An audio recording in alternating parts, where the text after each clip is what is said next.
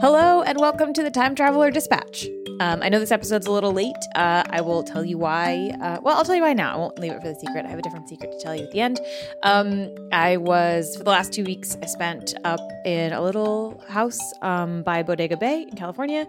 And originally the plan was it'll be like a working retreat where I will go there and kind of work from a new location and whatever. And I did not think to check with the hosts of said place how good the Wi-Fi was, and it turns out it was not good. And so I couldn't download anything, I couldn't upload anything, and that basically meant a sort of a surprise forced vacation, which in fact was pretty good and very nice to have, but means that this episode is late and that next. So there was supposed to be a episode of Flash Forward tomorrow, the 14th. That's going to come out on the 21st, that next Tuesday, and then you'll get another episode the 28th. So a little bit of a scheduling rearrange, but it's all going to be fine, and we'll get through it. So today is the bonus podcast. We are talking about the episode that Juliet Lina's Goodman reported and hosted, all about fire. And since it was Julia's episode, I decided that they should join me for the bonus podcast to talk about all the stuff that they learned in reporting the episode that did not make the final cut. So here we go. Okay. Special bonus podcast. Very exciting. Julia, was there anything in particular, you wanted to talk about fire and you were like, what is the deal with fire? But why? Is there anything in particular that started you down this road? That is a really good question. I think, one thing that made me think about it recently is I've been watching a lot of Star Trek, and, they're always on these, really futuristic spaceships. And there's this one episode where there's, a really bad plasma fire on the ship, and they still are, it's still just as bad as, a house fire today. And I was just really thinking, it's interesting that I don't know, you don't really see a lot of natural disasters in shows like that, but they still have to deal with fire. Especially in Star Trek, it's very utopian. There's not really police in a formal sense. There's not the medical services are all just boop, boop, you're fixed. But fire was still something that they couldn't really handle and was completely incapacitating to the ship. I don't know. And I was just that seems very real to me because I feel we are at a point where our society is so much more modern than the when fire was invented, when humans first discovered fire type of story that we tell about it. And I just think that it's really interesting that it still does kind of pose this danger to us, or is something that we can't totally figure out yet, I guess. I love that. Yeah, you can be fixed or have food in a pill or whatever, but fire is not something that can. So I feel I learned a ton of surprising stuff just from editing this and hearing you talk about it. But what are some surprising things that you learned in researching this that maybe didn't make the cut for the episode?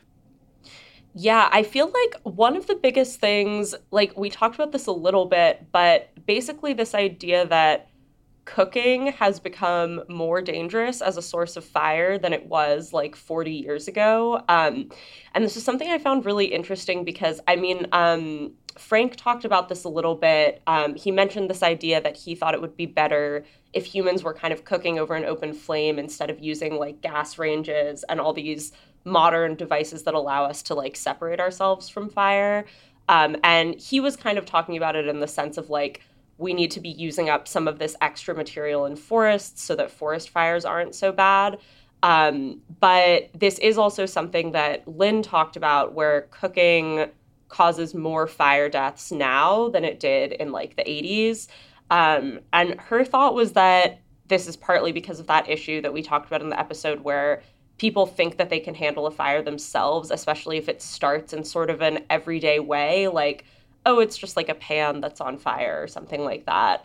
But I guess one thing that I learned that surprised me about that is, so we have now these induction cooktops that are supposed to be able to heat up a pan without getting hot themselves. And I read this paper that was basically these researchers trying to figure out, could an induction stove still cause a fire? And they were like, yes, it can. Like if you have flammable materials near it, because it's still heating up a pan hot enough to cook something, it still can cause a fire. And I just think it's kind of interesting that a lot of these inventions are, I think part of the idea is that we want to make them safer, especially for kids, right? Like you don't want to have a hot stove that someone can burn themselves on, but it's actually not protecting us from fire, fully at least.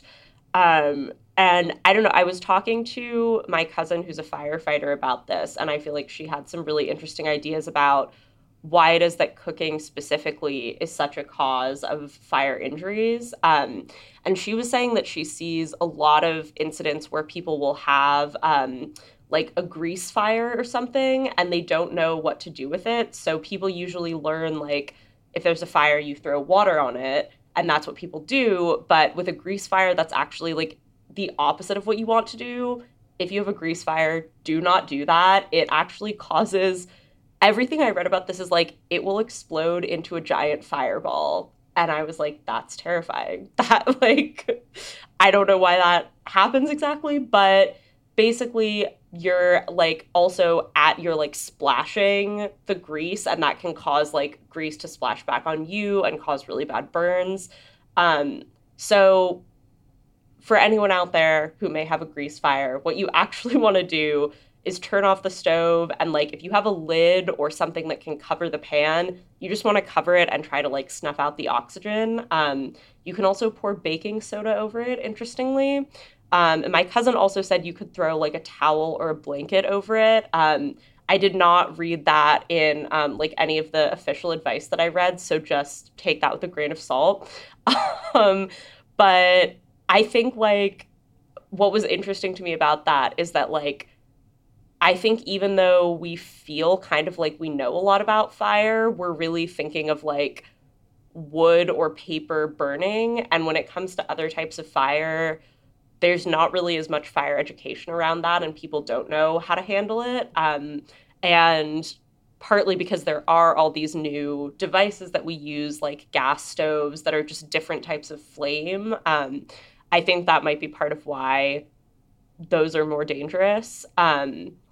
But if you have a gas, if you have a why oil, like an oil fire? Why am I blanking on the word? If you have one of these fires in your kitchen that is like from oil, can you use a fire extinguisher, or is that like too water based? Is that a bad idea? Do you know?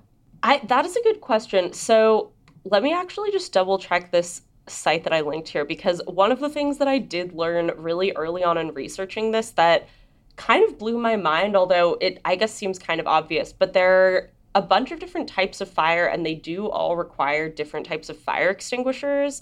So I feel like most buildings have like one fire extinguisher. What? And yeah, it's like, so if you have like, I guess this is part of why, so like if you're in, I don't know, like a chemistry lab or something, they have a different type of fire extinguisher, because like that is probably going to be a different type of fire. But okay, let's see. So Class A is kind of like the standard one that we think about, like paper, wood, cloth burning. Class B is like oil, flammable liquids, gases. Class C is electrical fires. Class D is like metal fires, so combustible metals burning. And then Class K is combustible cooking oils specifically. Okay, so that's separate from other flammable liquids. But I think the most common type of fire extinguisher works on typically Class B and C. So there's like, it can work on like flammable liquids and electrical equipment.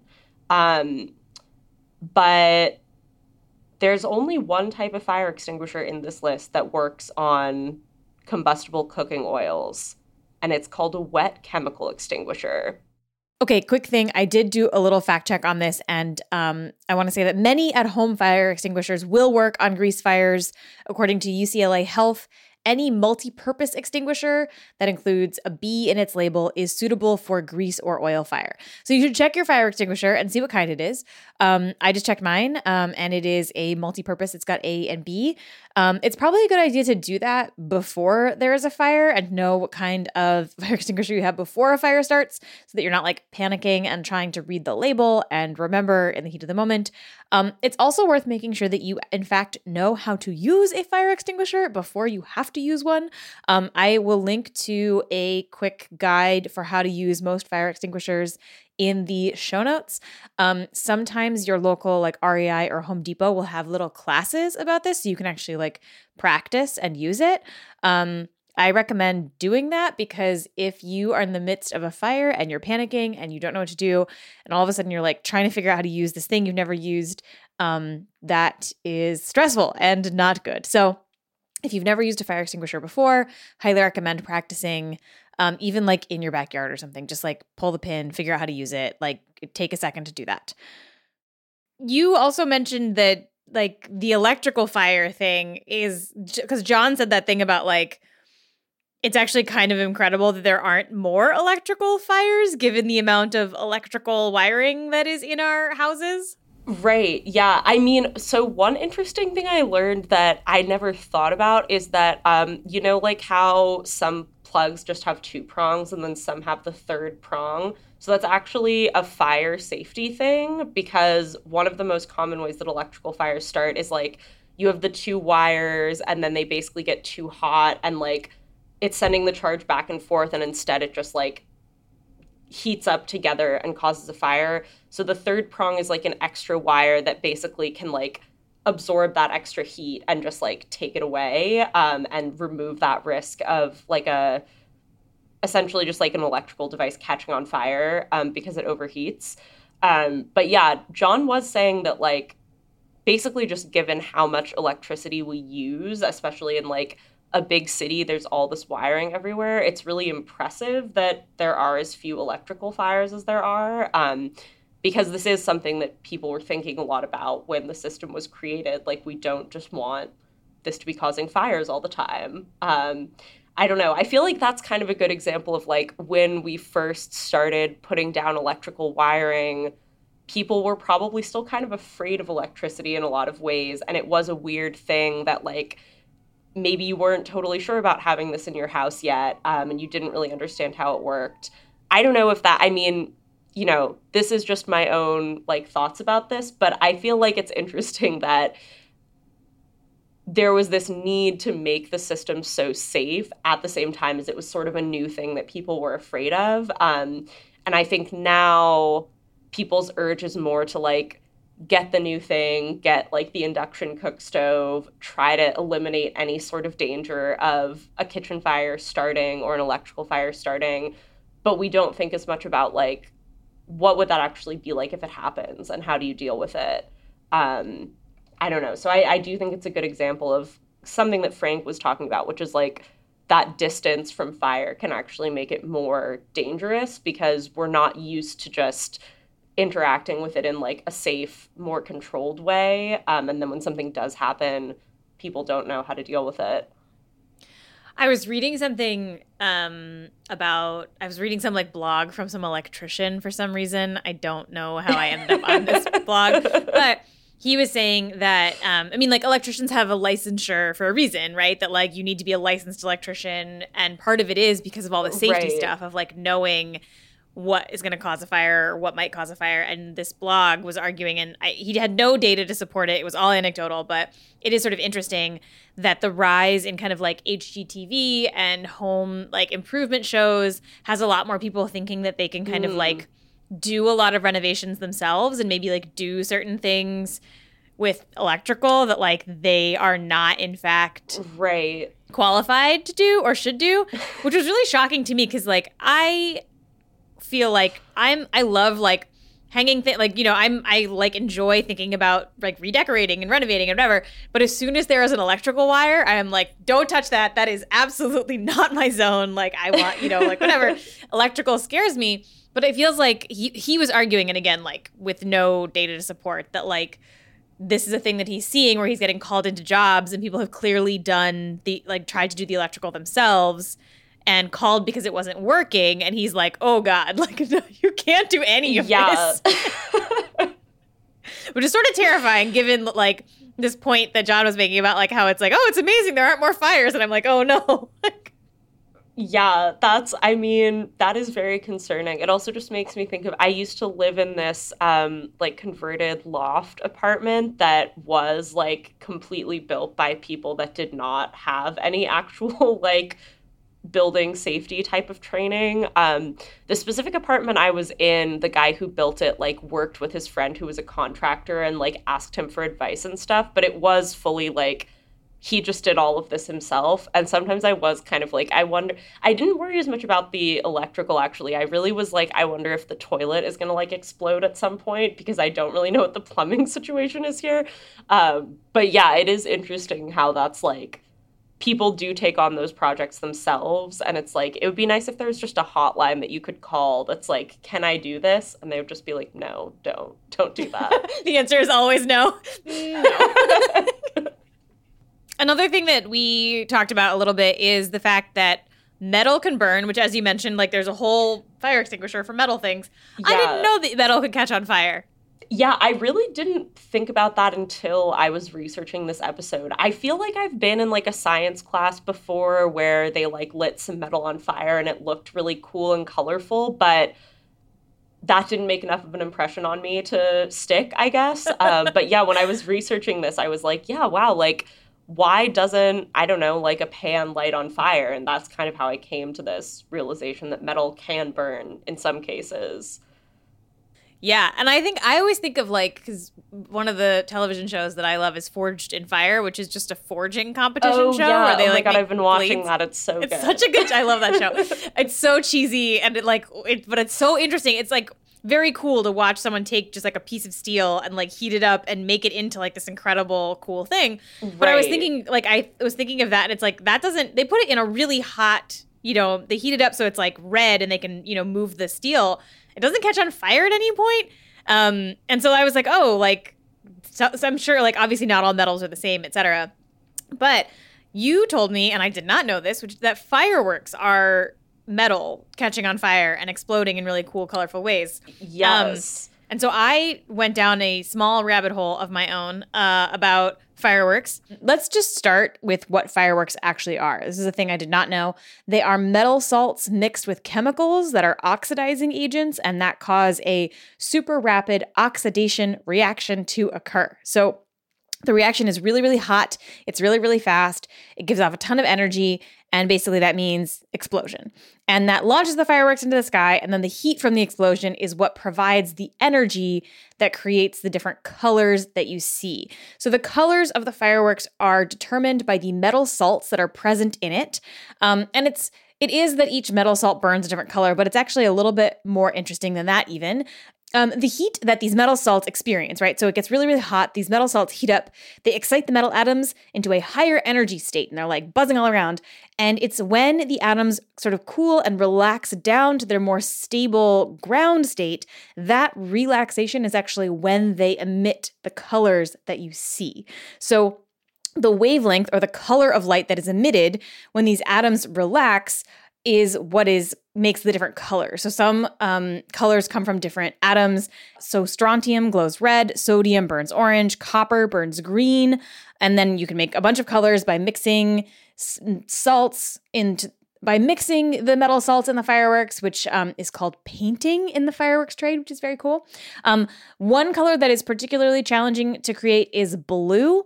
Blue fireworks are hard because the copper salt that is required needs a really precise temperature to be excited to and then come down from. And if it's too hot or too cool, the color isn't really there. So if you see a blue firework, you know that is like very hard and exciting.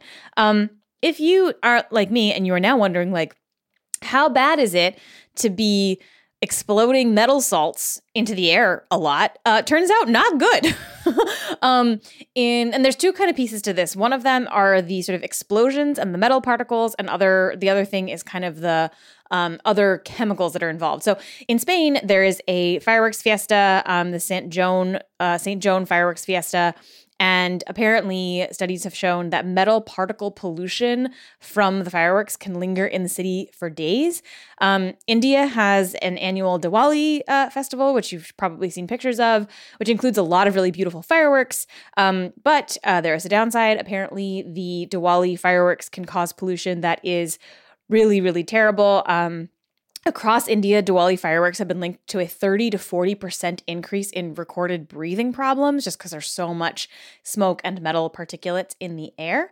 In 2004, Disney started using compressed air to launch their fireworks in California. So that means that the smoky sort of like particulates in the air are lesser. But it's not just that you're like spewing tiny metal particles all over the place. It's also sort of the chemicals that you add to get some of these colors and explosions. Often those are pretty toxic. A 2007 study of an Oklahoma lake following fireworks found that perchlorate levels spiked more than 1,000 times above baseline level for 14 hours after the show. Perchlorate is a thing you don't want to ingest a ton of, but that study did not look at health impacts to humans. The levels are probably low enough that we are all right. We are big animals, but other animals might not be so lucky. I couldn't find a ton of studies that actually specifically tried to quantify the impacts to wildlife from fireworks.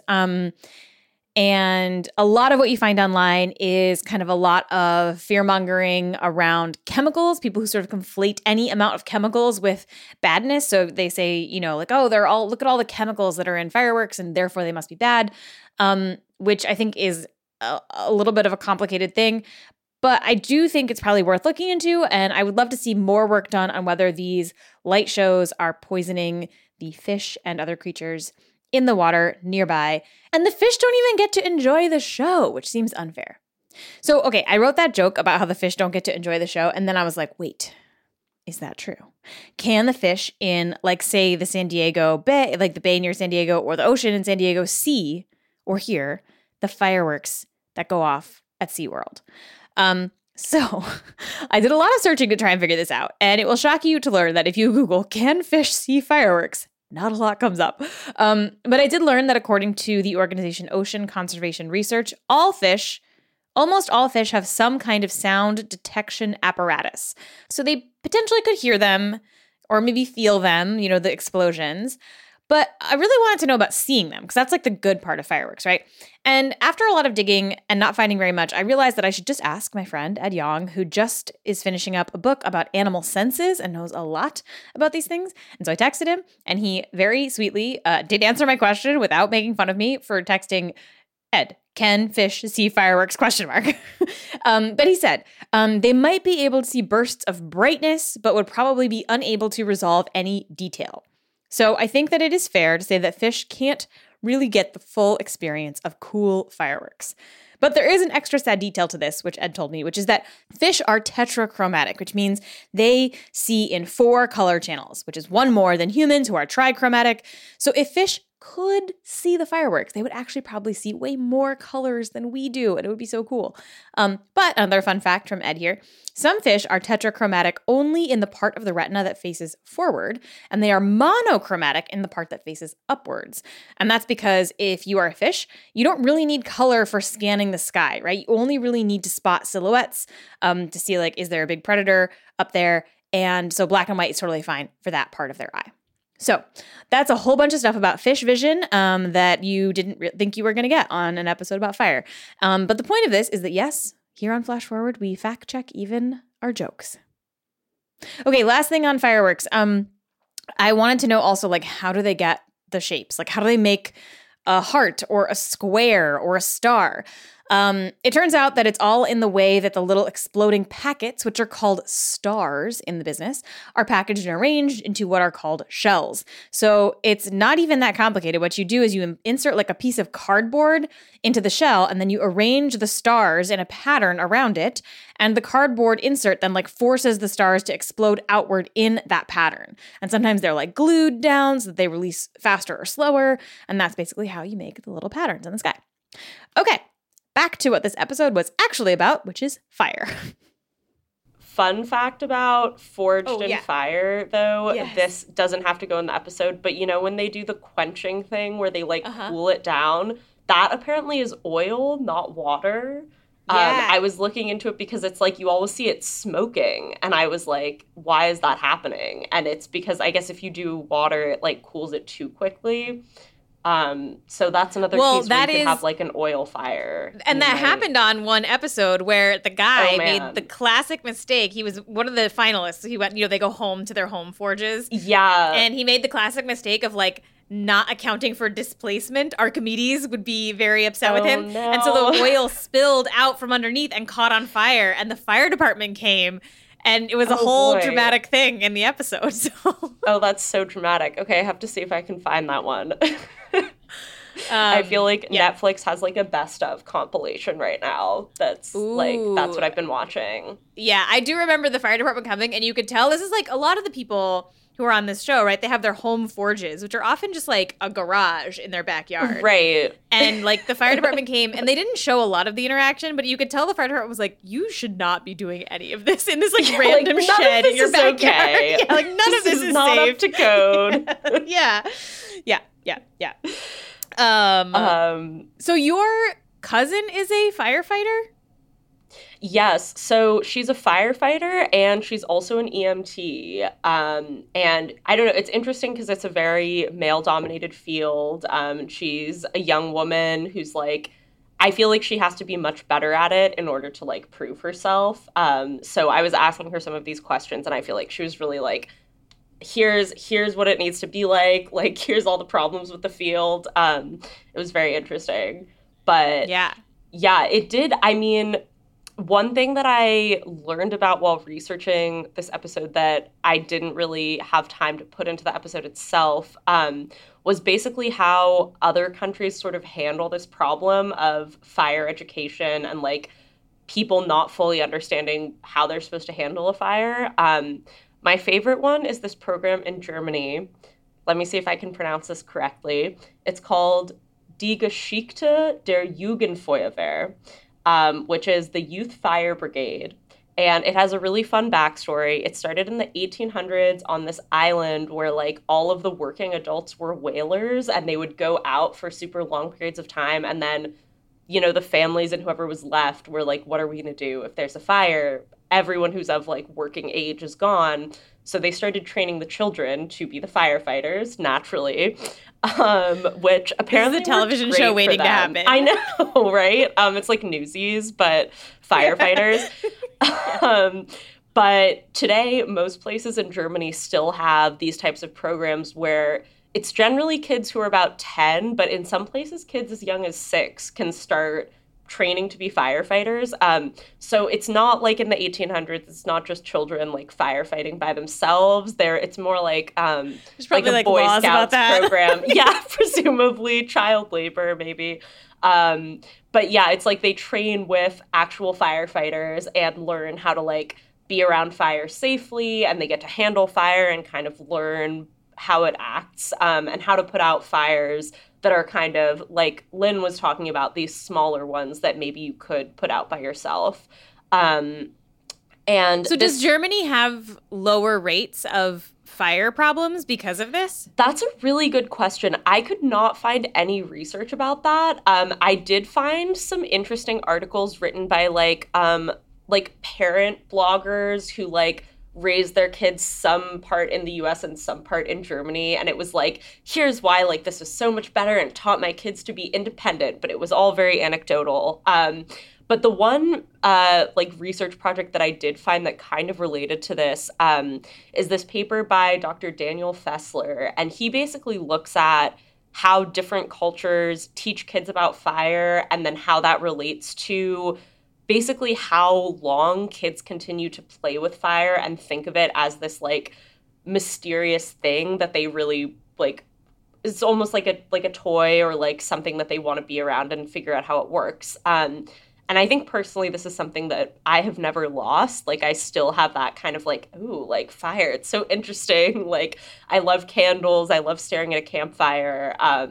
And so basically his research found that in the places he looked at where kids are taught about fire safety and taught to use fire from a pretty early age, they kind of lose interest in fire as something beyond like a tool by around age 10.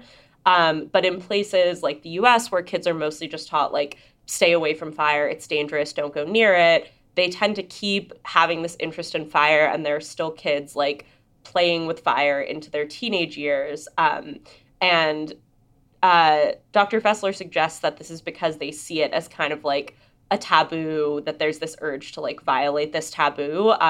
That's, just one hypothesis as to why this might be. But I also thought it was interesting that he did find lower rates of burn injuries in places where kids are taught to use fire younger. So that could support the idea that the program that Germany is doing might be for the best. And I mean, I'm assuming if there were like a lot of children getting injured in fires, that would probably make the news and maybe they would have to stop. But I can't say for sure. I really hope at some point to talk to someone who's been through this program and ask them about it. We'll have to. We could put out like a tweet or something and be like, have you ever done this? Have you been in this program?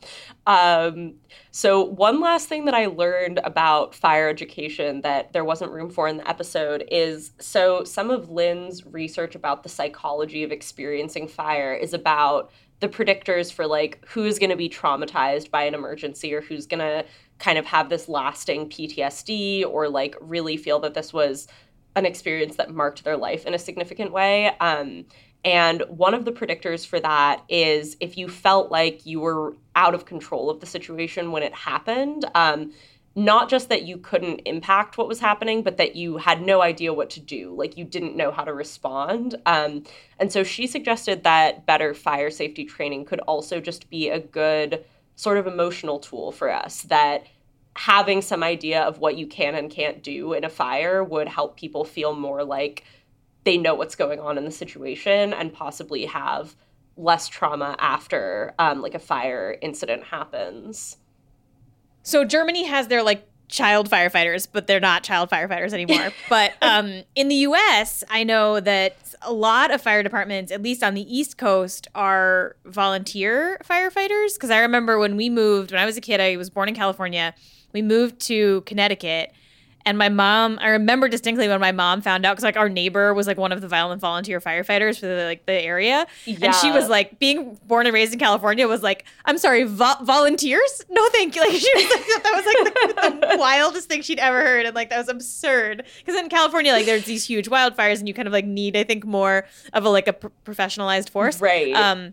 She never got over it. To this day, she's like, can you believe volunteer? Like she's like totally right. I mean, which is funny because in California too, it's also like some firefighters are incarcerated people who are like being forced to fight fires, and then they can't become firefighters after they're released because they were incarcerated. But yeah, I mean, I think like a lot of the articles that I read in researching this episode, so, we talked in the episode about how there are fewer fires than there used to be. And there's all these articles that are like, if there are fewer fires, why do we still have firefighters? Like, what's going on here?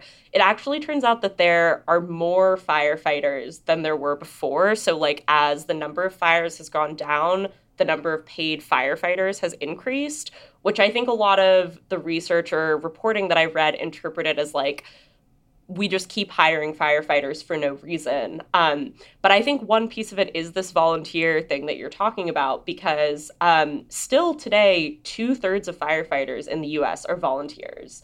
So like, that's a lot. And I feel like maybe it's like a good thing that slightly more of those people are getting paid for like a job that seems like you should be able to make a living doing. I don't know. Like, it's interesting that we still rely so heavily on volunteers for something that is like a pretty important public service.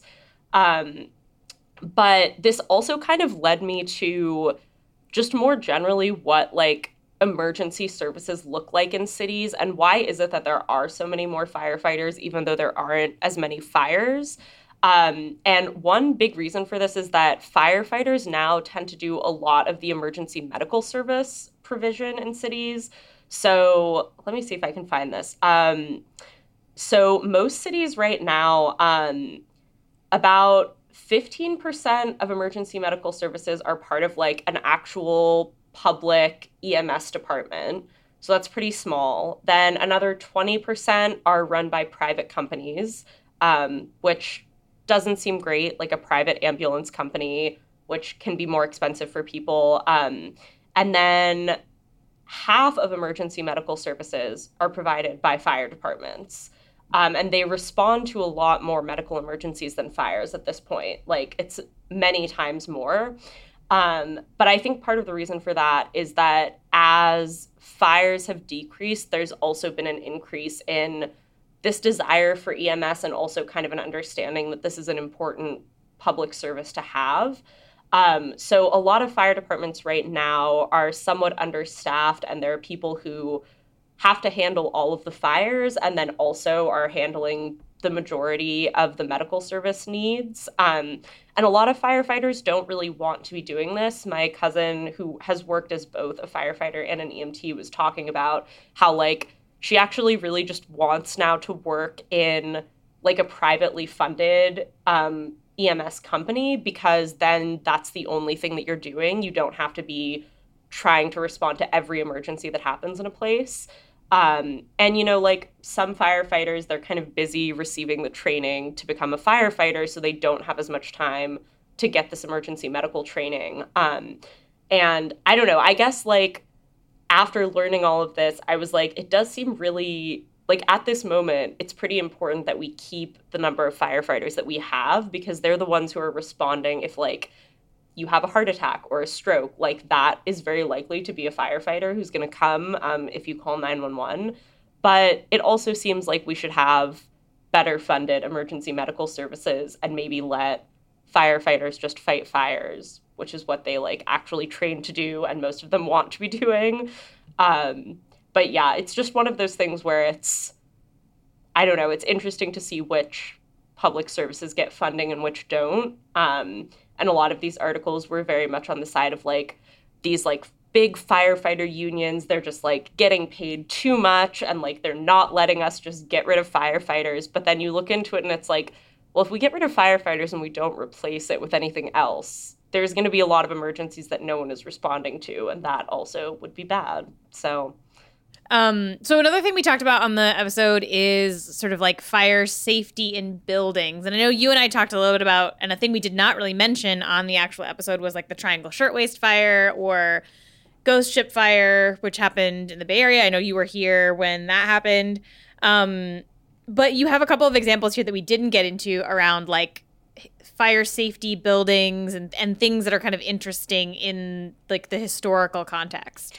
Yeah, I think especially when thinking about cities and how fire has worked in cities, it's interesting to me how a lot of the research that I was doing comes back to these specific really big fires that happened. So the Triangle Shirtwaist Fire is one of them, that kind of led people to realize that fire is a dangerous thing, that we need to, like, make some safety changes. But one thing that I discovered that was kind of sad and maybe not that surprising is that a lot of these fires, like, the safety regulations already existed, and really it was the fire made people realize we need to actually enforce these, because people just weren't following them.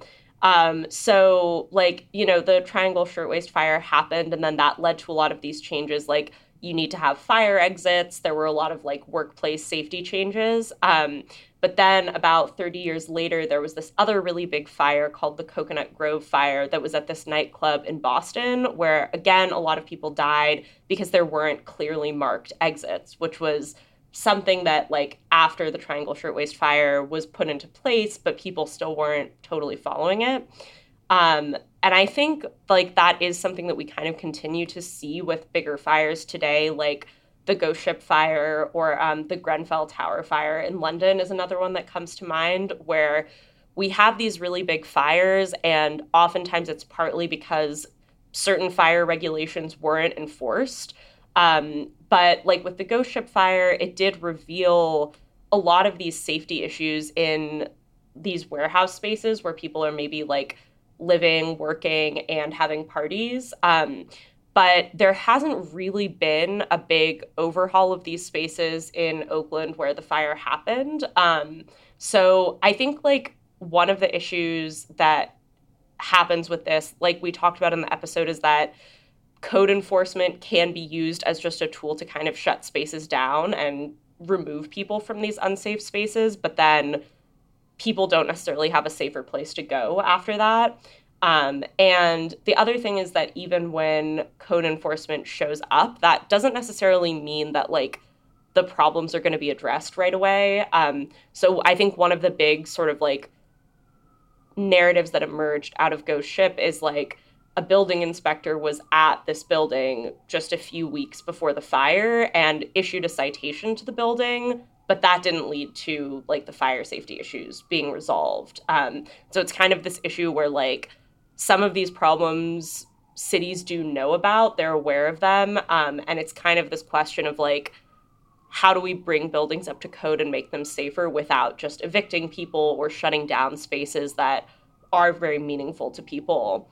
And yeah, this also came up with the Grenfell Tower fire, which is something that John actually talked about because, you know, we talked about this issue where sofas are made of polyurethane foam, which is like solid gasoline, as he said. And this was also one of the materials that was used in the Grenfell Tower that caused the fire to spread so quickly. So there wasn't supposed to be like as much flammable material in the original building plans. And then it was like when they were building it, they kind of just did that. So again, it was like not following the regulations or like not getting fire safety departments to sign off on this. But that's a big part of why the fire spread as quickly as it did. And I was reading this article about how there are still more than 200 buildings in London that have this same flammable material on the exterior. And so far, nothing has been done to address that. So I think, I don't know, it is kind of like John was talking about, just like how fire is this really big, tragic thing that people feel very strongly about, but sometimes that reaction doesn't translate into like actual policy changes.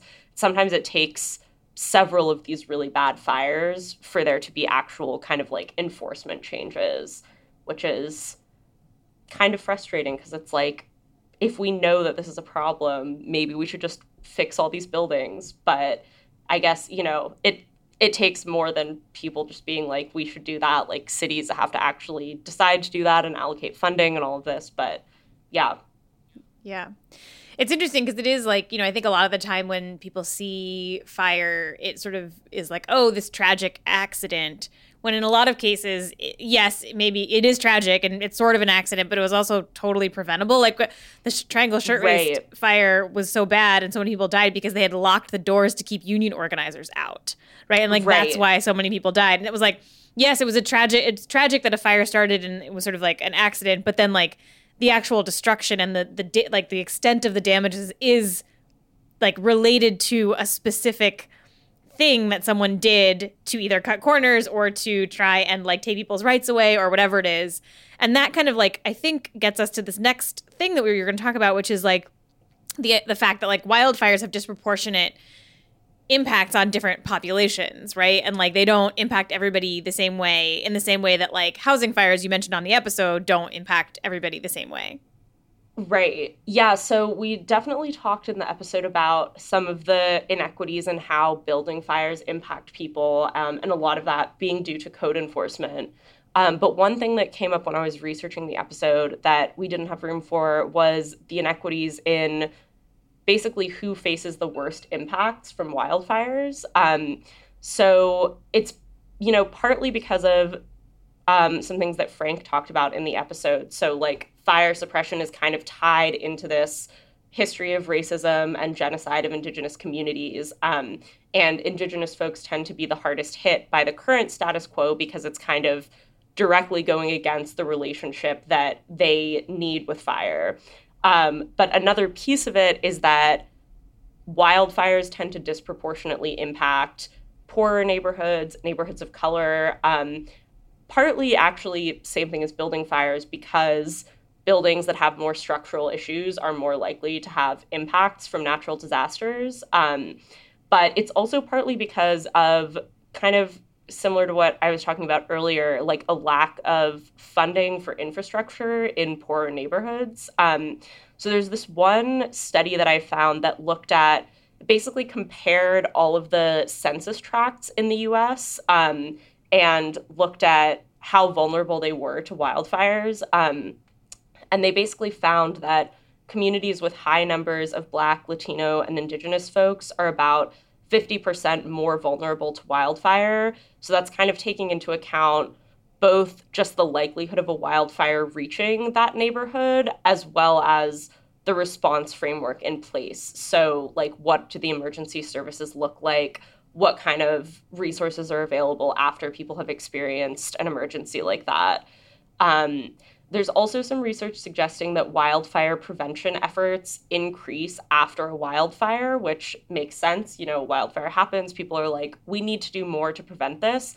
But that's only true in higher income areas. So in lower income areas, they might experience a wildfire, but it's less likely that government agencies will take that and actually create more proactive measures in response to that. And then the final piece of things is that natural disasters also increase economic inequality. So part of that is like people who already have a support network in place don't need to spend as much money to recover. Like, say you already have home insurance, you might be able to repair your home and replace a lot of your belongings without spending as much out of pocket. But let's say you were like renting an apartment, maybe you didn't have renter's insurance, you might just end up losing all of your belongings and having to buy new clothes, new furniture, and all these things. There's also this problem where, I mean, I don't know, it maybe is not fair to say it's a problem, but a lot of times after a natural disaster happens, wealthier people who can afford to will move out of the area. So this is like something that we saw after Hurricane Katrina, where people who had the ability to just left, and the people who are left behind who have to deal with the consequences tend to be lower income people who can't just leave.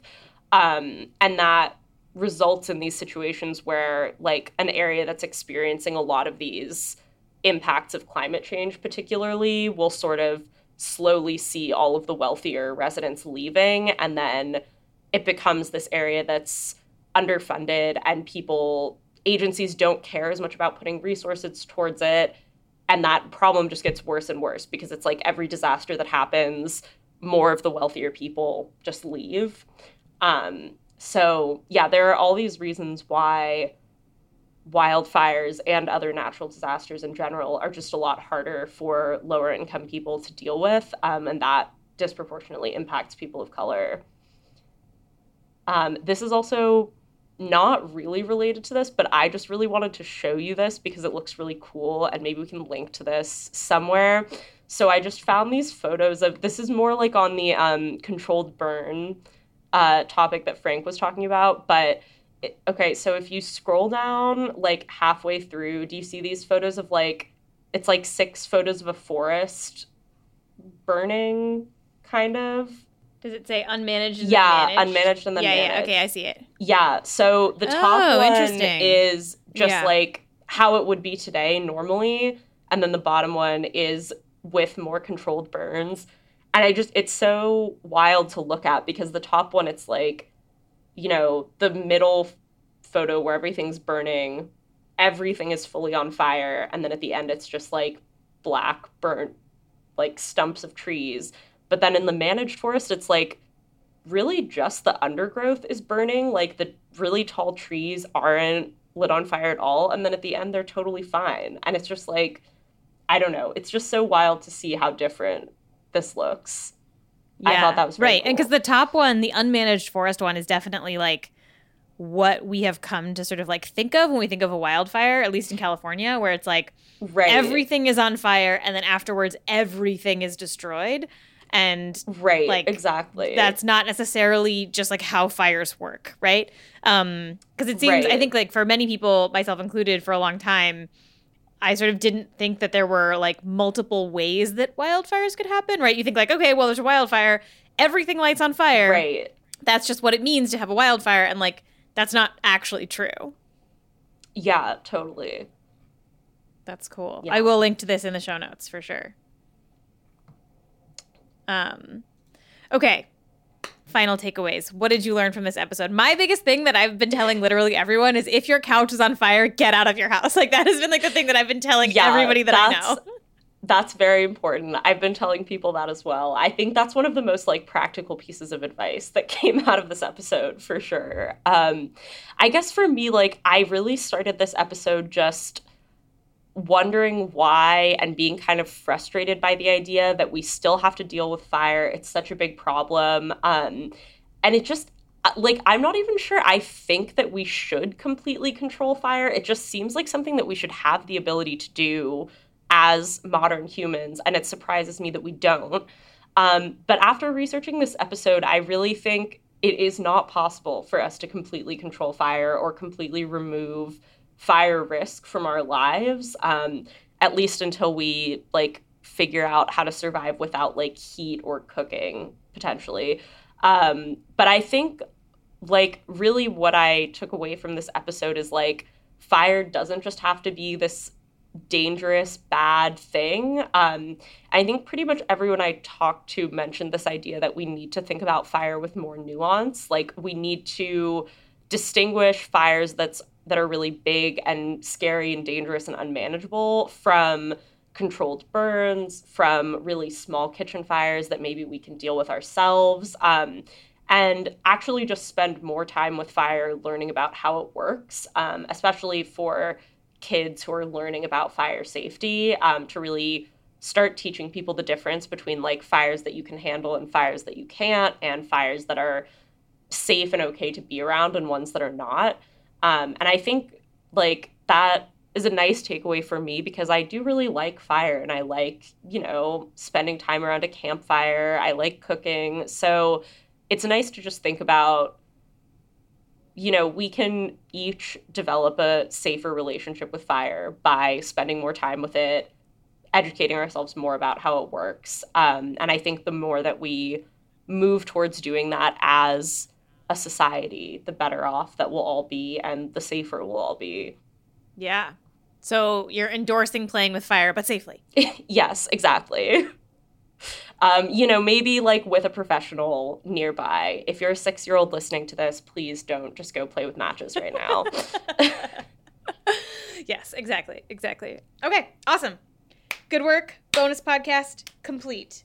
Okay, that is everything that Julia wound up cutting from this episode. Now to the final few things from me. So first, a story that I'm following. And the story I'm following is the trial of Elizabeth Holmes has started. So Holmes founded Theranos, which you've probably heard of. And the trial is basically about the company and the ways in which she made a lot of claims about what her company's technology could do that wound up not being true, not panning out. So the big question of the trial is whether or not Holmes knew that the claims that she was making were untrue, how much she knew that, whether she was just flat out lying, or whether she was engaging in what a ton of other companies in technology do all the time, which is sort of speaking in hopeful terms about what they think their technology might be able to do, as if it is a lot closer and more plausible than it really is. So the big question, I think, that's going to kind of come out in this trial is whether there is a difference and how big that difference is between, say, what Holmes said about Theranos and what, for example, Uber claimed that it could do with self-driving cars, right? Both were and are flatly untrue, not possible, not even on the horizon, not working very well at all. But they were both following kind of like the fake it till you make it model that has made a ton of people in Silicon Valley very, very rich. As one legal expert put it, the question here is, did they know they were faking it or did they believe they were making it? And that's kind of going to be, I think, the big hinge point for the trial is how much Holmes really knew about the plausibility of the thing that she was selling to investors. Now, there's an added layer of complication here. Elizabeth Holmes also claims in some of the court proceedings, and we'll hear in the trial a little bit, that her co-founder of the company also abused her, which is really dark and terrible. And I think that's another piece of this that you don't often see in these trials, but it is a jury trial. She's facing many years in prison if she is convicted, and it is a case that I'm definitely following, and we will see what the jury decides. Second, a book I'm reading. I'm currently reading The Language of the Night by Ursula K. Le Guin. This is one of the very few, if maybe the only Ursula K. Le Guin book that I have not read. And it is a collection of essays about science fiction. I'm really excited to get to it and to finally check it off the list. I just recently took it off the hands of a friend who was trying to downsize her book collection, and I'm excited to read it. Okay. And then the last thing, as always, is a secret. My secret this week is that, as you may know, if you get the newsletter and on past episodes of this podcast, I have talked about the fact that I am doing pottery. I'm learning how to throw on the wheel and stuff like that. My class ended at the local studio a couple weeks ago, and I really wanted to keep practicing. The wheel is something that really requires like a lot of practice. But being a member at the studio is pretty expensive, and I already have a kiln, which is like a big piece of what you would pay for a membership at the studio. And so I went back and forth. And finally, I just decided to buy a used wheel on Craigslist. So I just got my little mini garage studio set up, and I'm really excited to continue to work on it. So it's like a very tiny space in our garage. Like it's no light, so I need to figure out a lighting situation, but I'm really excited for it. So you'll see some more pottery creations on my Instagram at some point in the future.